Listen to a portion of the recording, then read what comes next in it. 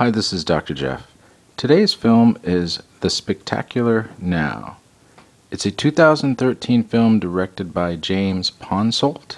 The two young stars, Miles Teller and Shailene Woodley, are going to be seen more and more, and if you don't know who they are already, you soon will, as I think they're going to both be huge stars, or at the very least, they're going to have a very long life as an actor.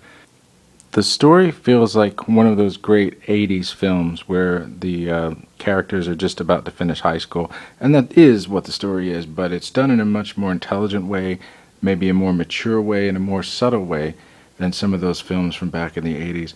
And I know a lot of people love those John Hughes films, but for me they were always kind of missing something.